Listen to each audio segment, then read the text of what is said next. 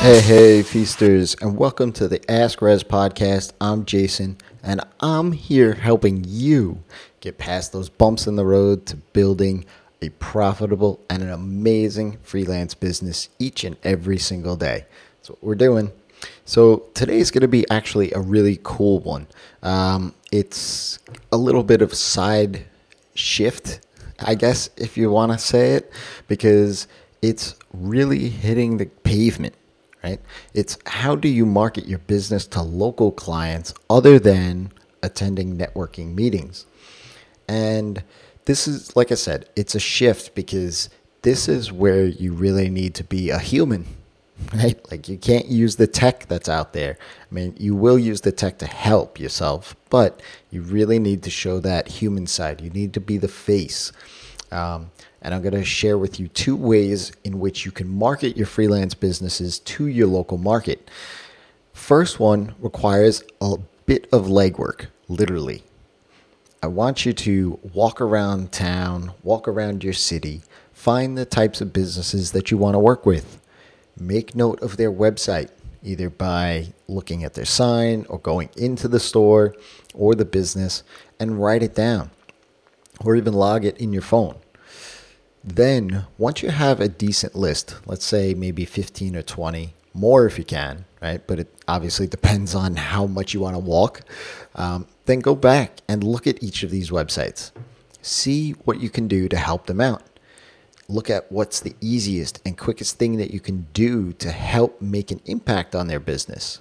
Then, by using a tool which is just a browser extension called Loom or Soapbox, create a quick 1 or 2 minute video showing them exactly what you can do for them. And bonus points if in the video you can tell them the exact steps they need to take themselves to make that impact. Then send it off to them with a link to the video and a quick note sharing with them what you found and what you can do for them. Now you're asking, hey Jay, okay, so how do I send it off? Because I don't have their email address. Well, you can use a tool like hunter.io and try to find an email address based off of the address of their domain. Or go ahead and search the domain name's Whois record for that registration email. I guarantee you that email works. Or if all else fails, then go ahead and use the contact on their form.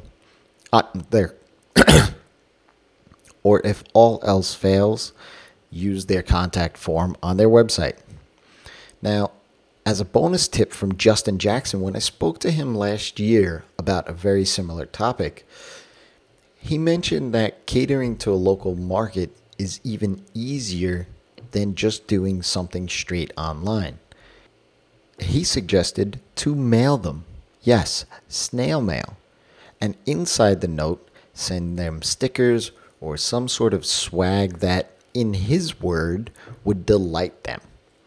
And he really makes a great point here because that in the online world, our inboxes and everywhere else is so noisy that when we get something in the mail, it stands out. It actually becomes memorable.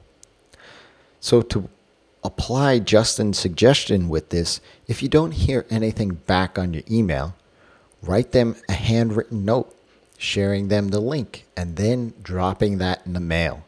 Throw some stickers or a pen or whatever swag that you have for your own business, and just make it a tremendous value with no pitch. A good cold email outreach yields about 1% reply rate. I would be willing to bet that if you walk the beat, so to speak, and then send a handwritten note, you would get quite a bit more of a response than just 1%. The second strategy that I wanted to mention with you today is that something my friend Matt Medeiros does. This strategy requires a bit of suppressing those introverted tendencies that I know you have. He hosts a podcast highlighting the businesses and business owners of his local market. He has a podcast called We Are Here for the entrepreneurs and business builders of the South Coast of Massachusetts. If your local area does not have a podcast, Or even if it does, having your own podcast and inviting business owners and other entrepreneurs in that area onto it to talk about themselves, their businesses, gives immediate wins back to the community and local businesses. As I shared with you in episode 46, I was able, through podcasting, to market myself in the WordPress developer space. By giving local businesses essentially a commercial for 30 or 60 minutes, you make it a win for them.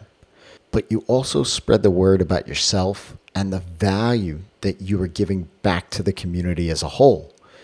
These two effective strategies can show that just by simply providing value, you can make an impact on your local community and market yourself. What you provide by way of value to those businesses, you stand head and shoulders above the crowd and put a face to the name behind your email address. Remember, it's a local client base.